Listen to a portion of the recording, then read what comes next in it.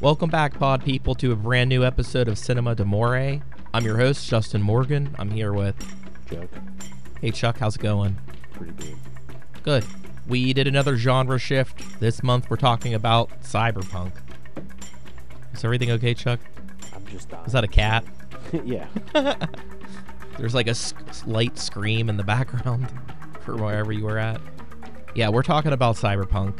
That's genre number 2, 2024. And we're starting with Akira, the 1988 anime, or Akira. Akira. Yeah, say it right. Akira is the correct way to say it, so that you felt stupid, listeners, right? You always thought it was just Akira, but it's more like Akira. Cool, right? I noticed a lot of the names were kind of... I felt... This time, I watched it with the English dubs on, and I prefer the Japanese, to be honest. I did think too. The I don't know why. I think it just that's how it started on the disc, and I was like, you know what? Don't feel like changing it. I was like, I'm going to give it a shot and see what it's like, and I felt like the voice actors in the English version, they just didn't know how to say the names, so the names shift a lot. Like, the protagonist of the movie is Canada, and then sometimes it sounded like they're straight up saying Canada or Canada. Yeah, I was going to say, I got Canada a lot. Most of the Japanese is broken up by every other letter, like that's how you enunciate their names, so it's interesting. A few months ago, we did an entire month of Canada, and now we're doing one episode of Canada. Canada? Yeah, this movie too, I saw it in 2016. It was recommended to me by a good friend. I believe 2020, Chuck said, hey, there's a really good sale on the manga for Akira, because he used perfect Japanese when he said it. And I can't remember what the price of it was, but it was a great deal. And it sat on my shelf for 4 years. And then the other day I tackled it. I read all the manga, and then I rewatched the movie. And I'm ready to go, Chuck. I'm ready to talk about this. I mean, I guess first, since we are talking about the genre of cyberpunk, we should talk about what we define cyberpunk as, because I felt that of all the genres that we're going to be discussing, this was the hardest one to pinpoint things, because I feel like the prime example of it would be Blade Runner. That's what I think of when I think of cyberpunk. This movie is actually pretty close to it, but we were struggling with some other movies. Like I brought up RoboCop. It was on a bunch of lists for cyberpunk, and Chuck didn't think that it was cyberpunk enough. I think that is probably accurate, where you get into these movies that just have like slight little slivers of the cyberpunk, as opposed to Blade Runner or Akira, where they have full-blown cyberpunk setting. Yeah, I don't know.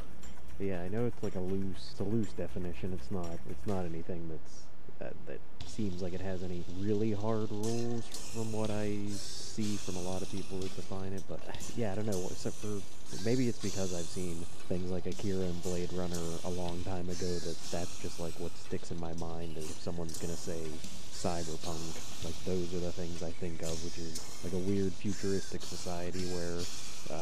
In the case of something like Blade Runner, everything's kind of like almost consolidated, where like just corporations take over everything. There's a lot of that kind of control, and a lot of the cultures are all like pushed together. It's like they don't. It's not like they live in a place where Deckard's not just hanging out in Chinatown. It feels like everywhere in the world is Chinatown or like Tokyo. Like everything's just been pushed together from like overpopulation and things like that. So. I mean, I really like RoboCop, but yeah, RoboCop just feels like the only real, like, cyber aspect is that there's a robot, but everything else in the movie just feels like a generic, like, I don't want to say generic, regular dystopia. It's just a really rundown city that happens to have a robot in it. Right. I mean, cyberpunk feels not exactly post-apocalyptic. It could be, I guess, in some settings. But I never, like, when I watch Blade Runner, I believe the background to that wasn't, like, I think they ran into, like, famine and shit like that. It wasn't, maybe war to an extent, but that wasn't a war-ravished City. I think that also takes place in 2019. Am I right?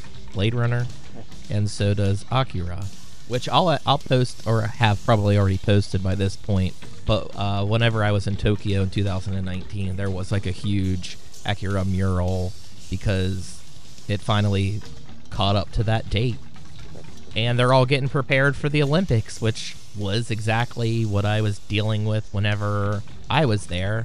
And it's actually kind of interesting because in the real world, they had the 2020 Olympics, and the 2020 Olympics, they didn't have necessarily like a good place to put anything. So in the story of Akira, there's ground zero essentially, and that's where they're gonna do the 2020 Olympics. And I'm like, yeah, I mean, I guess if a bomb went off, that would probably be a great place to go, as long as it's not nuclear. There's all that prime real estate. Like, there's any other businesses you have to get out of the way? I think this movie too, it definitely, like, between the manga and I'm gonna end up talking about that quite a lot because there are quite a lot of differences between the two of them. I know Chuck read it. I don't know if he reread it before this. I literally read the entire thing under 24 hours. Like, it's pretty quick to go through. It's not heavy dialogue. It's mostly feels like reading storyboards. I mean, I guess that's comics, but it's a lot of imagery more than it is dialogue. And I started after this, Chuck, finally reading Death Note, and Death Note is heavy dialogue. Like, I'm going through that a lot slower because it just massive amounts of, like, you constantly have to. I think you're reading what these characters are thinking more than what they're saying in Death Note. Also, I have that all-in-one edition that's massive, and Steph made the comment today that she said that book is absolutely ridiculous. She was that's like the most condensed, massive book I've ever seen before. It's comically large. It really should have been broken up into a couple books and sold that way. I don't know why they decided to do one that I'm sure it's glued. It's not sewn in, so I'm sure it's gonna fall apart over time. It's not gonna last. Yeah, the pages are thin. It's like, feels like whatever paper they make, like Bible, that you're like, is this like the thinnest paper that they could put an image on and have it not bleed through to the other side? Yeah, I think that's what they did. It's also like there's not page counting on every single page, which I really like because I always tend to look to make sure pages didn't stick. But with Death Note, I'm like wiggling my finger around to make sure I didn't miss anything. That one's not too bad though, because a lot of the story in Death Note will on like a single page, you'll already have it jumping to another character. It's not real clean like a lot of American comics or how Akira was, where they just the next page could be a totally different place. So you're pretty aware of if you missed something when you're reading that. And I do think it's good, but I did get to a weird part in the middle where there's not a lot going on with any of the demons. It's like a weird subplot that's been going on for 100 pages, and I'm like, where the hell? There's like none of these characters are even involved in what's going on right now. We're going back to Akira. I have to talk about the manga a lot because that's the DNA for this whole thing, and I hate to be that person, but the manga is way better than this movie, and I would still consider this movie like a masterpiece of animation. I think that it's some of the best looking animation that I've ever seen. It doesn't have that beauty of like Studio Ghibli movies, but it definitely has an amazing attention to detail, and you could tell how hard some of these shots that they take were to do. They also did a weird thing. I know this is like one of the few movies that they did recording. They recorded the dialogue first and then did the animation to the dialogue separately, which is almost never done because it's just the more backwards, hard way to do it, and that nobody ever wants to do something like that. It's almost the equivalent of, it's why I feel like people that don't do movies or aren't like super into film would sometimes think like, oh yeah, why don't they just film the whole movie in order? That seems like it makes sense, but like logically that just absolutely does not make sense because it would waste time going back and forth to different things. And waste money too. Yeah. It's like, but I know there's people out there that think that like, well, why don't they just like film it in order? Why wouldn't they do that? But that's kind of what they did with this, where they looked at it and was like, yeah, you know what? To make it really look like their mouths really sync up to the dialogue, record all the dialogue first, then put all the animation to it later.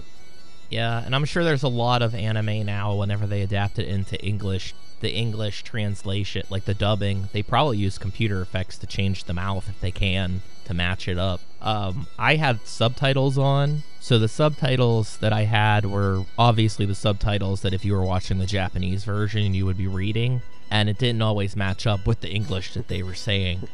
But to a degree I get it, because the translation sometimes needs a little bit of tweaking. So yeah, the Japanese might verbatim be saying this, but to translate it into English, you have to go a little bit further with something that an American audience would understand. They started working on this movie after, like, it was like 82, the manga started, and it was released in a magazine called Young Magazine, which I do see a character in this movie that has a shirt that just says Young, which is such a Japanese thing. You know, it was pretty much, I think there's 120 issues, and they released them over the course of 8 years. I mean, it would be shorter, but they kind of came to a halt while they were working on the movie. And it's really weird because I saw it compared to Game of Thrones, but if George R.R. Martin kind of went back into writing the books after the series was done, because I think there's a nice duality to it where actually there's so many changes between the manga and the movie that the only thing that's kind of the same is the tone, how it looks aesthetically. You know, even the characters look spot on from their comic adaptations. But beyond that, like, everything happens in there's a lot of characters that are gone or minimalized. They change almost all the situations. Like, there's different characters going through the same things at different times.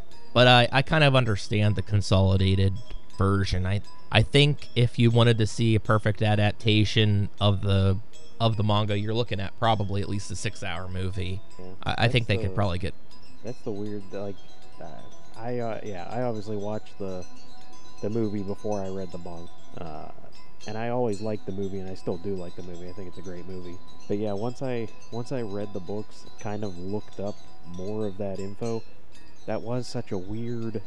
I could never find anywhere where anyone said why they chose to adapt the manga in the middle of writing it, like knowing that it's not finished, that someone sat there and was like, man, we really unless it was somebody at the production company that was like, man, we really gotta strike while this thing's popular, let's put out a movie, and the writer saying, but I didn't finish the books, and be like, just change the ending, we won't, we'll just make it its own thing. Like, it's such a weird I mean, idea. The writer of the manga is the director of the movie, so he, he obviously signed off on the change. It's just still such a weird, thought process. Like, kind of, I know people are saying that, like, I've seen the comparison to Game of Thrones, although that's slightly different when those books started getting published like 20 years before the show was ever a thing, and George R.R. Martin just still can't manage to get that last book finished after.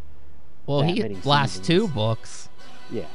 He's I guess the main comparison is George R.R. Martin said that the ending of the book would be different than the ending of the movie or the TV show. So it's weird because there are elements at the end of Akira the movie that doesn't translate. I mean, that's kind of in the comic. The comic is a lot better because you get more information about all these characters. The characters are way better developed, and you get to spend a hell of a lot more time with them. I think that when I'm watching the movie, the stuff that I'm mostly appreciating is the world building more so than the characters. The animation is great. You kind of get the basics of Tetsuo and why he is, a loose cannon per se in this entire thing, and his relationship to all these other people. And there's a lot of backstory too in the manga that's not even remotely talked about in the movie. I mean, you can piece a lot of stuff together without knowing. The beginning of the manga is the same way. You're getting information without answers, so it's pretty much on par with what we saw in this movie. Yeah. But I can see why it's widely celebrated. I can definitely see why kids like it, because it's violent as all hell. It's probably one of the most graphic cartoons that a kid's going to come across. Sure, there's more violent things if they really want to look for it, but I feel like that's something that a parent would buy for their kid, being like, oh, it's just a cartoon. And there's like people getting blown away by guns. Hey, maybe it's a good lesson for firearms. Yeah, they could do a lot of damage. Yeah. Hey, those guys were terrorists. They knew what they were getting. Yeah, and when you're talking about influential stuff too, there's a lot of, like, I'm big into Final Fantasy VII, and there's a lot of stuff that's clearly from this. I know the creator Automo said that the thing that he was most inspired about when he was writing the manga was Gigantor, which I can see. I used to watch that a lot as a kid. I don't know if I had access to a whole TV show. I think I had like collections of animation, and there was probably a couple cartoons of that on there, and I think I've seen probably some on whatever the hell channel I'm watching as a child. But yeah, it just goes for the throat, I guess. One of my favorite adaptations that is like widely different from the book is The Shining, and I would say that this movie feels a lot like that movie. It really doesn't follow the manga that well at all. The protagonists are the same. They're teenagers that are in a really bad part of the world. They're delinquents and juveniles, and they're a part of a motorcycle gang, which that seems to be, if they're a delinquent, they're in a gang, and it kind of goes from there, because in the manga, there's tons of motorcycle gangs, and in the anime, there's two. There's our protagonist that we're following and his group of friends, and then there's the clowns. That's all you get. Yeah, it's very much like it's definitely a Warriors type thing. Yeah. That you get. Yeah, you get some more stuff in the. Yeah, I wish we kind of got more of that in the anime. Like, kind of just add a little bit more to show, because they kind of reference the fact that there's like more street gangs, but the cops kind of do all refer to them as like, they're just another one of those biker gangs. Like, they don't really seem to take them very seriously. Yeah, and the like the changes that I can think of, the Automo said that the bike that the protagonist Kaneda rides is it changes from panel to panel. Like, he's like, there's no consistency whatsoever to that bike, and it is a little bit more consistent when you're watching the anime, although it does change too. Like, it's not 100% the same bike from beginning to end. Also, the jacket. The infamous jacket with the pill or the capsule on the back of it. What does it say? Bad for health, good for education. Yeah, backwards. Good for health, bad for education. I had it the backwards, yeah. That is only in, like, promotional stuff, posters. Yeah. The movie only has the pill, and the manga has nothing. I was like, when's he gonna get his jacket? It's like, it didn't matter. I like the, I do like the way they play, having the team protagonists in this movie, especially, and I think he does it a little bit in the book too, where he's like just always referring to, like, everyone around him's always like, oh, whatever, these old guys, and like that one cop, and he's like, hey, old man, he's like, I'm 25. Yeah. I don't even have kids. Why are you calling me old man? And it's just like everybody, yeah. Anybody that's not a teenager is like an old guy to them. Like, they just live that life where everything's just their youth and them doing, crazy stunts on their bikes that, yeah, literally anybody that's over the age of 18, they're just like, whatever, old timer. And I don't think for the anime they toned it down, but the shit they cut out does kind of tone it down. Very early on, Kaneda goes to this nurse to figure out what's in this capsule that he got a hold of, and you find out that he, like, impregnated her and doesn't give a shit about her. Yeah. The same thing for Tetsuo. In that manga, his love interest is the same character that's in the anime. The way that they meet is that when there's a point of him and Akira rolling all of Neo Tokyo, or a big chunk of it, he gets, like, sex slaves. So they're like, here's your sex slaves, and one of the sex slaves becomes the love interest for him, and they cut that out. But they also lost a lot of stuff with Kai, who's like the main character secondary character for most of it, but then there's parts where Canada goes missing. There's a whole book with it, basically him not in it at all. And she's a part of the rebels, and I felt like she was a lot older, but the anime kind of makes it seem like she's possibly the same age as the rest of them. I think she's only like 20, maybe 24 or something like that. So she's an old lady. Yeah, too old for him.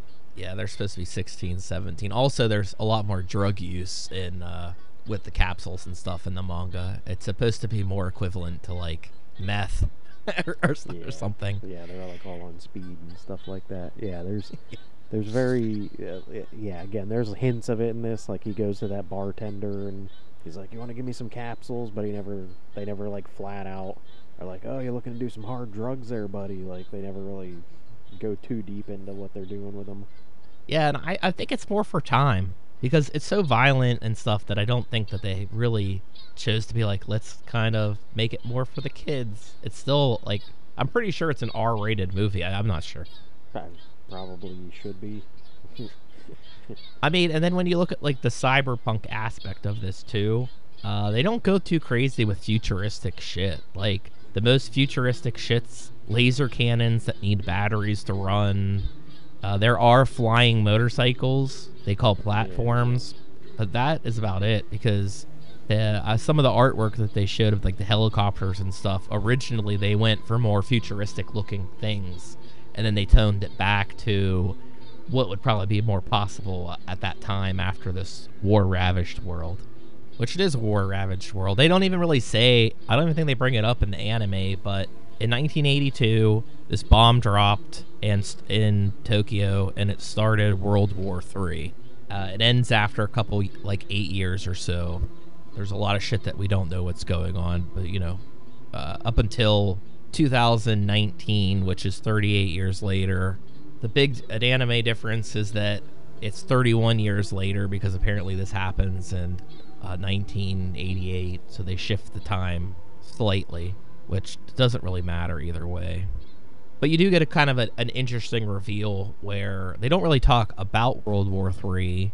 They just talk about other cities being destroyed, which is interesting because there's a more or less science experiment that's going on, and it basically detonates an area and blows up a huge chunk of Tokyo, and that mistake that they kept concealed was written up as like a dropped bomb and led to war, so it destroyed a bunch more cities. Like I think they said that it was a bomb that went off. Yeah, I think like a bunch of American cities and shit are gone too because of war. You don't see anything else besides Neo Tokyo, which is built on the destruction of Tokyo Bay. They don't really go into anything nuclear though. They don't talk about like radiation. Well, I guess they do a little bit when they get into like the lab part, but you would think for the whole city, radiation might be an issue. Well, but it wasn't a radioactive bomb, so I guess it's almost like that's probably, I think it's how they keep people out. Like they put up those signs up that are like, stay out of old Tokyo, and that's probably what they tell people. It's almost like Godzilla, the new American one, where they're like, there's no radiation in there. They're just trying to keep the people out because they don't want you to know what's really in the city. So everything. Yeah, is and that just would a keep lie. people out. Yeah. Yeah, everything is a big lie. We miss a bunch of great characters though, because like the Colonel character, he's in the anime, but like after the first 2 books, there's 6 of them, he becomes kind of like a rogue character, more or less teams up with Canada.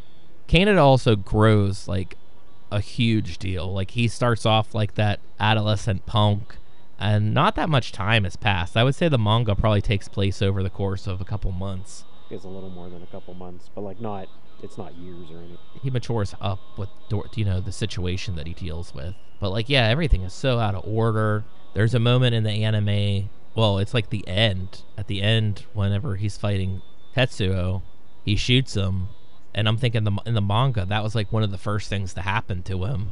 Yeah. And he's like real offended, like, you shot me? And goes on a rage. But yeah, we're introduced to these psychic children. I think they're called the ESPers or something. And they're part of the mystery behind what's going on. The manga doesn't go straight into what the hell's going on either. But Tetsuo, who's in Canada's motorcycle gang and easily is like the most picked on, bullied person of the whole gang, he ends up confronting one of these espers and ends up hurt.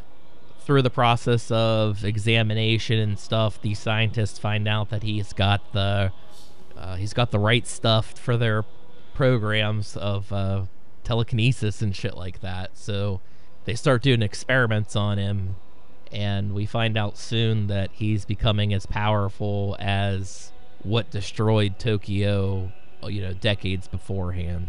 And it kind of goes from there, which I think the age group of these characters is excellent, because the teenagers that just don't really have a love for life, well, actually, and then the way they're raised like street rats and shit, and always picked on by the cops and everything. Like, I imagine exactly like a Tetsuo. He's basically like a school shooter. Like, he's a scary guy. He's like, he's not scary until he has something, some sort of tool to take out on all these people. And he's like so immature that he becomes scary because of that.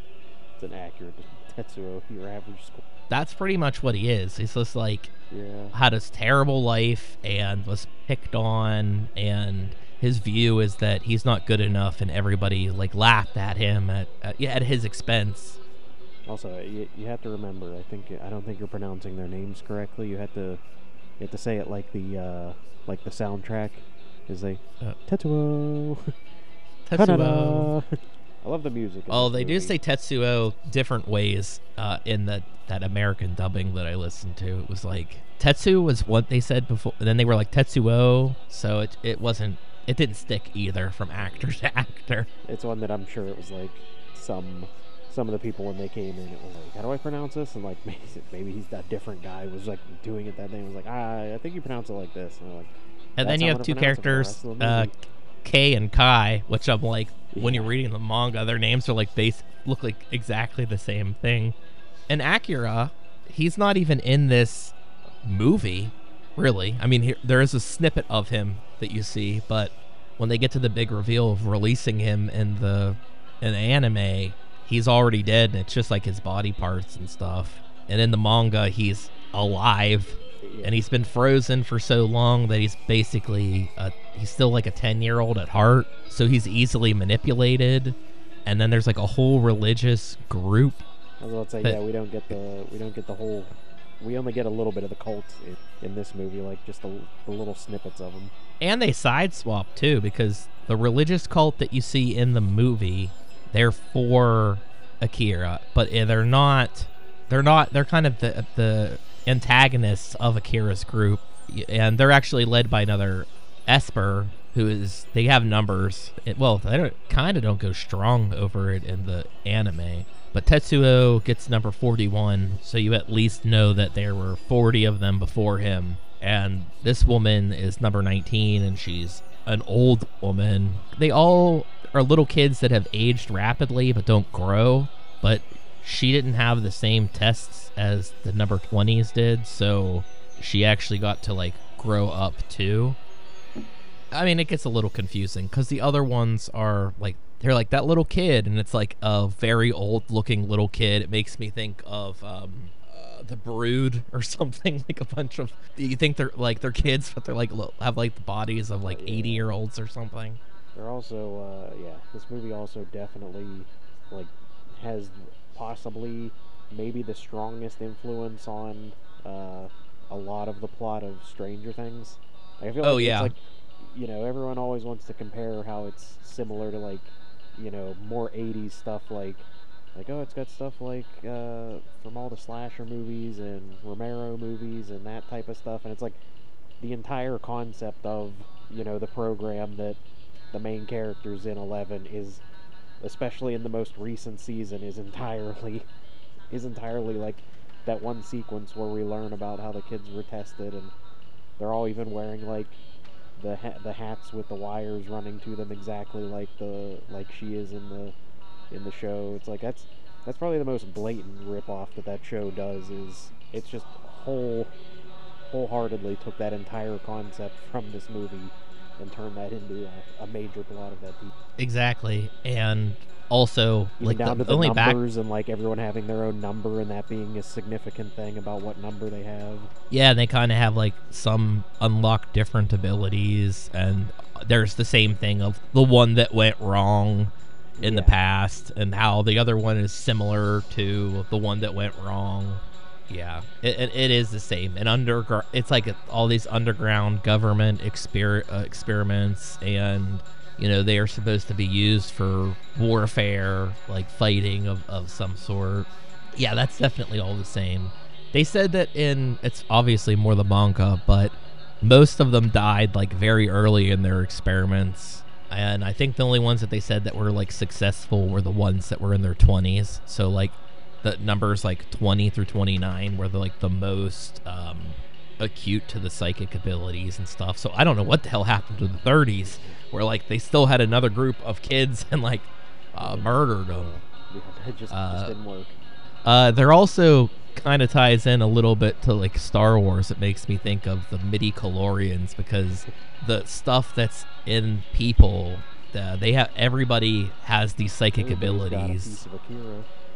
Yeah, you just don't know how much psychic ability that you have to potentially unlock. It's also like X-Men too, where it's just like this another evolutionary jump that they kind of just unlocked in certain people.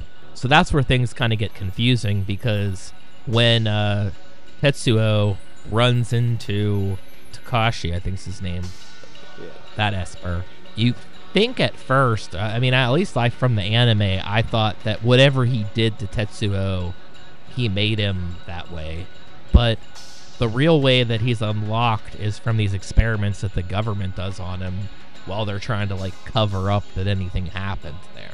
They're like, yeah, he's got the genes exactly the way that we need. So they start doing the experiments on him, create a supervillain, which they just kind of need to stop, because they had their entire city explode and start World War III. So I don't know, maybe stop messing with it. But the government actually, they said years after the explosion, they kind of went back into it and trying to figure out how to work on it, which is where they kind of come up with the idea of they use drugs to hinder their psychic abilities, so they're able to control them better. And a huge plot of the manga is that Tetsuo is having extreme reactions to the operations and the experiments. So he has like a constant headache. That constant headache causes incidents and stuff like that. So he does start taking the pills to like calm himself, and later gets convinced. He's like, no, they're like, that's not making you stronger, that's actually keeping you weaker. You need to just get over your headaches. You just need to suck it up. So he literally goes cold turkey and becomes like the ultimate super villain, I guess. He's a good villain though. There's like a humanistic part of him that you do see, but it's from the person that's bullied his whole life, so you don't stand for that. But he is fucked up. Like in the manga, he's giving his followers these pills, and the pills will kill you if you don't have the psychic ability at all. So like there's a scene very early on where he gives them to like 3 of his followers, and 2 of them instantly die, and one of them's like really sick, and he's like, you didn't die, so you have the powers. We're gonna unlock those powers. Because in the manga too, you get a couple a lot of the characters have followers that are psychic.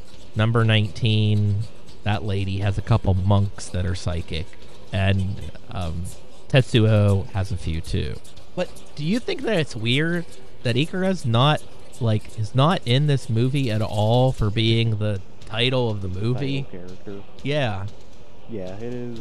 I feel like that might be something that most people would wonder. Again, if they've only seen the movie version versus reading the whole book, where, like you said, he is a character in the book. Still not really It's almost very much a Legend of Zelda thing, where even in the book where the character of Akira has an expanded role, still not the main character of the book. Like, not no, really. Even like it's when still, he's the leader Tetsuo. of his Yeah, when he's the leader of his cult, it's Tetsuo that's running that thing. It's still like Tetsuo and Kaneda are kind of like the two main characters that are kind of battle each other different ways. So it's like, yeah, I always think of that same thing. Like I said, very much a Legend of Zelda, where it's like everyone watching this movie, when's that Akira guy gonna show up? Odd choices all around for what they chose to do, but it works in the anime just because it is the catalyst of everything that's happened in the movie. So even though he's like body parts and they do cut a lot of corners. Yeah, like he's still like in the story and still involved in the plot. You know, he's supposed to be in that like cryogenic chamber that's buried underneath there. You do see him as like a ghost for like a second with the other espers. And it does. It makes me think of things like other movies that take ideas from it. Looper, like the little kid that's just like this extremely psychic. Like that's exactly what. Although I think his stuff unlocked more as like X-Men, like an evolutionary jump. But yeah, I definitely had Stranger Things vibes when I was rewatching this and reading it. The manga goes way greater because where this movie kind of climaxes, the series kind of goes on. The very first battle that you have with Tetsuo, he does blow up. Like, he kills tons of people and then lives on for a little bit. There's basically like 3 other levels, and the espers are like, they want to stop him because I don't really 100% know why they want to stop him, but they're afraid of like the destruction of the earth, which is also described as, and in the anime, like the Big Bang. So even though it is a destruction, it's actually like a creation. It's like the same thing that created a universe. Yeah. So that's another weird subplot that it makes it into this. Yeah, because I mean, the movie, that's what happens when he blows up in the movie, and he takes the Akira and the 3 kids go with him, but it's like very much implied that they're not really dead. They're just like on a different plane of existence somewhere, like a different psychic plane because of their powers, but that they could come back at any time if they're strong enough and they can figure out how to use their powers together, that they could come back. Yeah, I think the anime too for me was it kind of lets you sum that up. Like the very ending shot, you get that voiceover, "I am Tetsuo," which means that he didn't merge with Akira. He's still there, like he's still in existence somewhere. I mean, the pop culture though for this movie is pretty insane too. I know this is a huge movie that Leonardo DiCaprio was like trying to produce for years. And now he's probably way too fucking old. Everybody's trying to make this movie. I think it's still like Taika Waititi's still maybe attached to it. I don't know. He was the most recent director attached to it, but yeah, Jordan Peele had it, and he does steal that one shot of the bike sliding for Nope. Yeah, which I mean, well, everyone has stolen the bike sliding scene. That's been in so many things since this movie came out, but I don't know that I'd even want to see a live action version because of I don't know, the animated version's already pretty perfect. There's not really anything. I don't think a live action version would improve on it. If anything, I feel like it'd probably be worse. I feel like it. I think you could make a good version. And you could make a good version out of anything, but yeah, the things that you could do versus the things that will happen. Well, do you think if they did it, they should just do anime again and do like a limited series? Make an actual adaptation of the whole book. Like, yeah, whether you do like a 6-hour or like a 10-episode, single season type thing.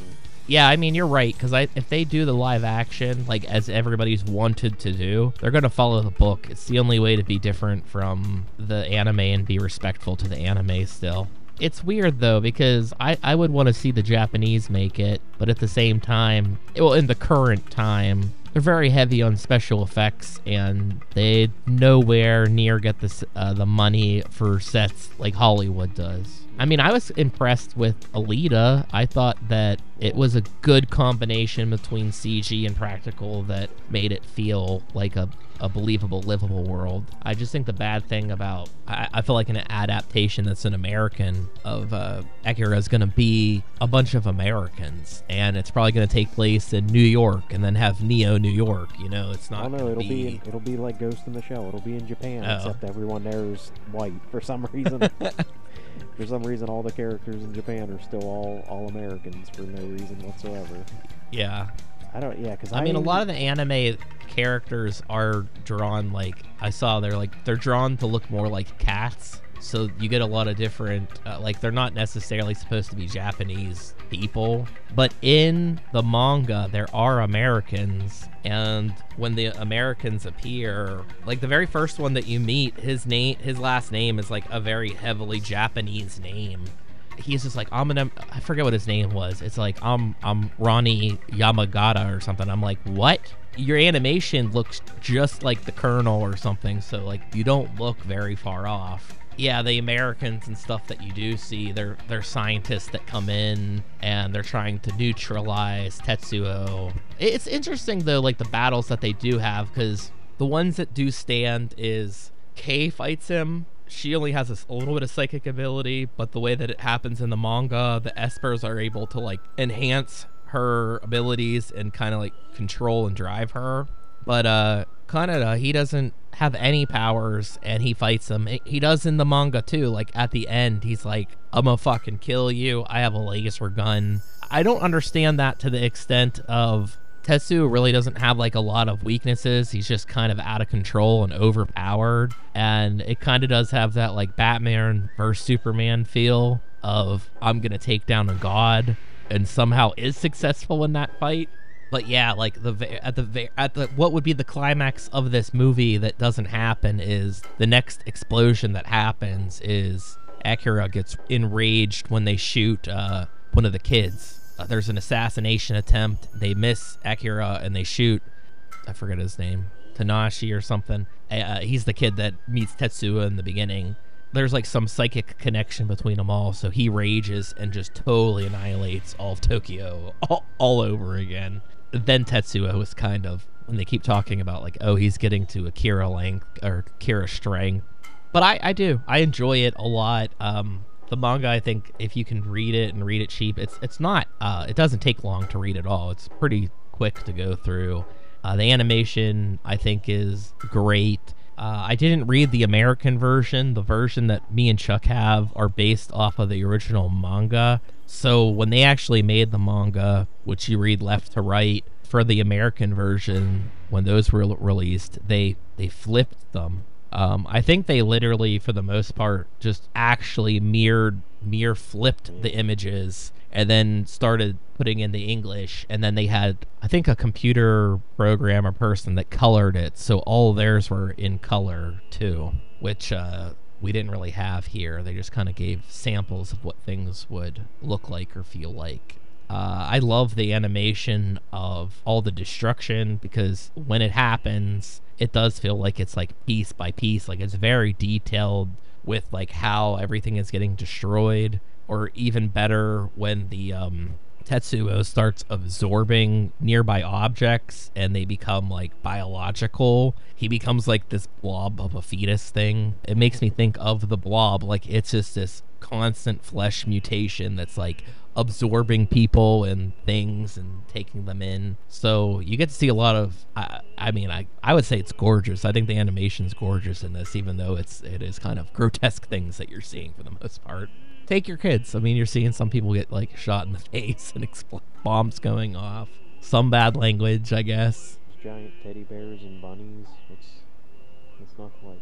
Yeah, there's like a cartoon car. There's nudity in it. Like they get little slivers of like sexism that slides into the manga, but it's not heavily influenced by that. But it does a lot of times feel like a male fantasy for sure. Like you're gonna have like a sex slave that falls in love with you. Like that definitely feels like some sick fantasy. But yeah, I mean, I guess I don't know exactly when we got it. If we got it in '88, but it's an anime that I've been hearing about my entire life. Like I still saw it pretty late in life. I kind of never gave anime the time of day, and now there's a few that I've seen and I appreciate them more, and I respect what's going on. As far as like anime television shows go, this movie really kind of doesn't cheap out on what's animated and what's not animated very often. Like there's a shot of, probably the worst shot in this entire movie is when they get on the platform to go down to where Akira is, the cryogenically frozen. and the animation is very bad of like people standing on the platform, and like they're literally getting pulled farther and farther away. So as it's getting pulled farther and farther away, the imagery like looks worse and worse. But beyond that, like, you don't really get that too much. Like, usually everything is constantly moving. It's not a camera moving around on a still image that you get with most anime. We did do some Miyazaki a few years ago, so we've done anime before, and we'll probably do some animation too. Nope, this is it. We'll never, This is the last animated finally movie anime. ever. We'll never talk about it ever again. Hope you enjoyed it. I mean, I definitely would seek out both. Maybe watch the movie first, because then you'll probably be like, that was a great movie, and then you can be like, okay, the story wasn't as good as the manga was, but yeah, they're different enough at least that it's worth checking out both. At least I'm glad that they did do an ending for the movie and didn't just leave it as like, oh, you'll have to wait for Akira 2. Like and the manga, like, it's not ruined. Some elements from the movie made it in, but it's different enough that the climax is really is exciting in the manga. How young were you when you saw this movie, Chuck? I don't know, I was probably still in high school.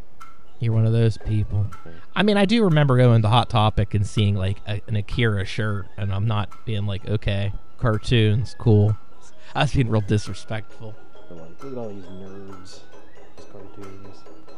Version I watched is the 4K version from last year, year before, or 4 years ago. Like, I don't remember when these things come out. The sound design was great. They really did a good job there. The transfer for the 4K was really well done too. So it was nice to see. And no, the grit and everything was not gone. I don't know. 4K is not like that anymore. It doesn't clean it up to polish it up so it looks beautiful. Like, it still looks like garbage, and I liked it like that. Well, I mean, you can see some of the fuzz and stuff. I mean, it's mostly in the animation itself, but it's fucking sick. Does this make you want one of those motorcycles? Always. An electric? Well, it has actually gas. It's got all the stickers on like he's a NASCAR racer from all the brands. He's got to make sure he's got his sponsorship deals.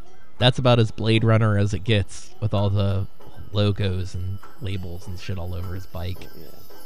And I do like some of the other bike gangs and stuff. They just have regular motorcycles. They don't have anything fancy. Yeah. They're just like, this bad boy goes so fast. Yeah, that's why you know Kanada's the coolest guy, because he's the only one with that sick bike, and everyone else is just like riding regular motorcycles and dirt bikes, and he's like, yeah, I just like hand built this super crazy futuristic bike that no one's ever seen before. And in the manga, it's not in the part of the story for very long before he's like riding like giant spiders and Yeah. other weird shit. I mean, yeah, you miss a lot of cool things where Tetsuo becomes like he becomes the leader of the clowns, and they do his bidding to basically get him as much drugs as they possibly can so that he can control his rage. And then that's when they make a plan to join all the motorcycle gangs to take him out. See, but yeah, that like bike, the Warriors, all the gangs got to come together. Yeah, they all have to come together. There's no secret radio DJ, though. That's the only thing that this was missing. That character seems to, like, they need to exist so they know what's going on. People do get news in some way. I mean, they are being lied to by their government. But yeah, they're pouring all the money into the Olympics, and they're like, we don't have any more money for your science experiments. And I guess they raised the money by saying, do you want another explosion? Well, then we better keep doing the science experiments. You want World War IV? Yeah, you want another World War? Is that what you want? We've already had a couple. Already had 3 now. Want some more? Yeah, I mean, and they don't go far into it. From the explosion, Japan had to attack another country and involve everybody else in it. A lot of finger pointing. Probably the Cold War era shit really took off. These are people that are writing about their experiences, seeing, or, even if they're just a generation or two removed, they experienced their country being war ravished and had to rebuild from scratch. And I do think there's a big fear of, like, it could happen again. as opposed to like in the United States, like we did have the World Trade Centers attacked and go down. Could you imagine if all of New York went down? You know, like huge scale. People feel safe. I guess they're not really safe. I own it. Chuck owns it. You can see it. I don't know. Probably Crunchyroll or something. Hulu has it. Hulu has it. There you go. Maybe Disney Plus Yeah. for the kids. Well, they have that combo thing now, so Yeah. it's a possibility. What do you like the most about this movie? Like I said, I think the score is really good. I think that's my favorite thing. I really like it's like techno, but it's like a lot of drums. I guess most of the soundtrack is just like a lot of drums going on. Yeah, it doesn't have like the Daft Punk electronic feel that it probably would now have. Yeah, this movie would be scored by Daft Punk if it came out now. Again, obviously, probably a lot of Tron influence with that bike. His bike looks the most kind of like the light cycles a little bit. Yeah, and I don't know when that he would have been developing this time-wise, because Tron would be out probably before the first issue came out, and Blade Runner's definitely out before the first issue comes out. Tron was 82, so yeah, like... Well, is it late 82 though? You know, like he had to have had some time to draw something, and I think the motorcycles are pretty much the first thing you're seeing when you're reading the manga. I mean, maybe they did just have the same idea at the same time. It happens. It seems to happen a lot. It does happen, yeah.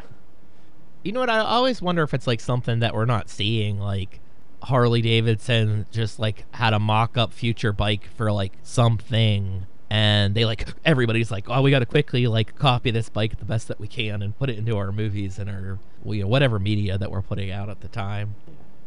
It kind of opened my eyes up to the fact that animation doesn't necessarily have to be for kids, because American animation, for the most part, I feel is almost always targeted towards kids. I mean, just recently, well, within the last couple years, a lot of like underground cartoons that Cartoon Network had started airing at night. You know, I'm thinking of, even like things like on Fox, like Family Guy. Simpsons was considered an adult cartoon, but it never really went anywhere that like is maybe like have you question, was that okay for a kid to see? And now everything's like, I don't know if this is something that I would want my kids watching. Kids watching like Rick and Morty is probably the equivalent of kids watching Beavis and Butthead. They're probably learning the wrong lessons for things. Oh yeah, I guess you do have Beavis and Butthead Do America. That's probably the most adult animated movie I grew up with. Yeah, in the 90s, 2000s, yeah. That's just a weird, I want to say weird, but just a different cultural viewpoint, I guess, of, yeah, there's like people, adults read manga all the time in Japan. Like, I've seen, videos and pictures of people, they'll like be on the subway, and it's like, adults reading these, but in America, still up till like kind of fairly recently, it's always been like, oh, you read comics? What are you, like 10 or something like that? Yeah, it is something that's like very childish, because I think and Marvel did release the Akira books, but yeah, you think Marvel or DC, like they are pretty focused towards kids still. I love the Spider-Man comics; they're definitely for kids. But some things that I've read, like Batman was for kids too, but certain people took it a different way, like Frank Miller, and made it more for adults to kind of get back into. And I think that's why now you get those weird like edgelord people that they kind of want like the overly violent superheroes and that immaturity. Like that's anytime they see a Marvel movie, they're like, that's for kids. I just want to see Batman shoot people or something like that. But yeah, I mean, I remember years ago I went to go see the Lego movie.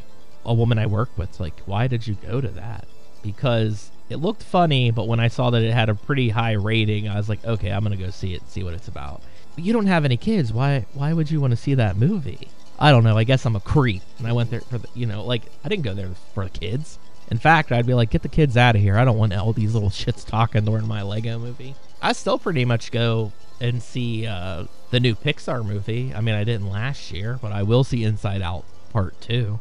And Toy Story 5 when that comes out. I'll go into theaters for that. But yeah, another big advocate too that we have is Guillermo del Toro. he did his Pinocchio, and he's like, animation is just a way to tell your story. It's not necessarily for kids. And his Pinocchio is definitely not focused towards kids. Like, takes place during World War II and dealing with dictatorships and, you know, again, famine and starvation and all that shit. Dictatorships. He loves dictatorships, yeah. I don't think he loves it, but it's like, yeah, he goes back to it, and he likes to add, like, a fantasy element into something terrible. That's probably the best way to describe a Del Toro movie. Some sort of fantasy element in a very terrible setting. I mean, it sums up everything I can think of. Great movie, great manga. I know there's so much more I could break down between the differences because the differences are constant. But like we said, check out the movie, then read the manga. I mean, I'm sure you can get it from some sort of Kindle version cheaper, too. There's got to be some service out there where you can read it cheap. Or just look on Amazon, see if that box set went down in price. I don't even remember what we paid for that thing. I don't know at this point. I think we got it for less than whatever half the price of it was supposed to be. It was low. It was the low deal of $6 per issue. No, it's really nice, and it's been sitting on my shelf for far too long, and I think that's why now I'm like, okay, I'm just going to start reading everything that I can, because I've had far too many things sitting on my shelf for far too long. Yeah, and this, even though it didn't go as long as our Zodiac episode, there's probably so much to break down, but no, it's not history, but there's so many differences and things to bring up that make it worth talking about. I think that you could listen to several different podcasts that are talking about this movie, and you could listen to hours and hours and not hear people saying the same shit. We're continuing our cyberpunk next week with Catherine Bigelow's Strange Days, which I discovered when we covered her a couple months ago, and I said I'm going to try to watch all her movies, and that was like one of the biggest surprises. I think, Chuck, as of now, and anybody that wants to get ready for it, I think it's on HBO Max. I'm never going to keep up with this shit, Chuck, ever. You'll never remember what it's called. No, they'll be like, now it's just Axe. Yeah. You got rid of the M. There's no M. Everything merged. It's just stream the channel. Yeah. In the future, there's only one channel, and it just has everything on it. And you can't pay for no commercials. You have to watch all the commercials. Yeah, there's no ad-free tier. Yeah, we're in a post-apocalyptic world, I would say, or what dystopian. We're in the dystopian future where we thought that we broke away from cable and commercials with our streaming services, but now we're just back to probably paying more than what you paid for cable, and you still have to watch tons and tons of fucking commercials to get through that shit. I mean, that's how Prime is now. It just goes up and up and up, and they double the price. They're gonna be like, next year it's $400, and you're still getting the ads on your Prime Video. And you're not getting the 2-day shipping. No, that's already gone. Everything that's Prime is like, we'll get it to you in like 2 weeks, maybe. Yeah, you'll get it when you get it. Shut up. Yeah, you're going to be happy that you bought it during Prime Day sale where it was the exact same price it was 4 weeks ago, but you don't know that. And we're going to keep the price down low after the sale, too. We're out. That was a fun episode. Thanks, Chuck. And I don't think any more holiday stuff for some time, so we're back on track with our genres. Hopefully everybody enjoyed the Groundhog Day episode. Go back, listen to it again, even if Groundhog Day's been over for a week. You know, maybe you didn't want to be a part of Groundhog Day when it was happening, and now you just feel comfortable with jumping into it. Do it now. Check it out. And I've been having thoughts about that movie too, Chuck. I keep going back to that movie because one thing that we didn't even mention that's just been on my mind is the fact that I think regularly when they see a Phil's shadow or doesn't see a shadow, when they do the whole groundhog thing, it's always like at sunrise. So the movie he's waking up at 6 o'clock and has plenty of time to get down there before they do the groundhog thing, unless it's afterwards, after they've done it, and he's just following up, I guess. He just shows up later. Yeah. I mean, he has the crew that's set up there, but talk about some belated news where they're like, hey, Action 9 News, where's the information on Phil? People want to know. And they're like, well, our weatherman, Phil, he just didn't give us that information yet. We don't have it. He sleeps till 6. But yeah, when that radio goes off, they don't say like, hey, Phil saw his shadow or anything like that. So nobody knows at that point. I don't know. Maybe we got very proactive and we're like getting up at 3 a.m, putting on our tuxedos to see if this rodent sees its shadow. All right, we're Cinema d'Amore. We'll be back next week. Thanks for listening.